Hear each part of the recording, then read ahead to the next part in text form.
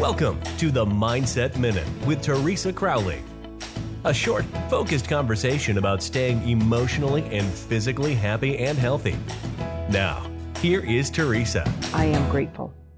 Now, to be grateful is making a list of people that you work with every day or that help you with work or life in general.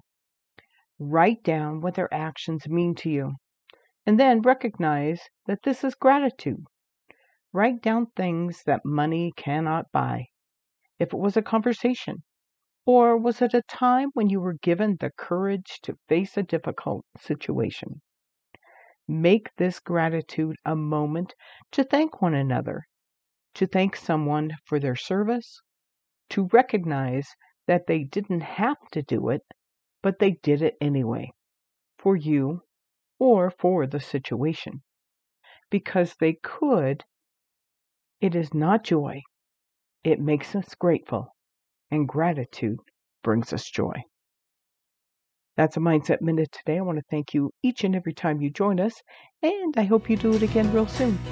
Thank you for listening. We look forward to you joining us weekdays on the Mindset Minute with Teresa Crowley.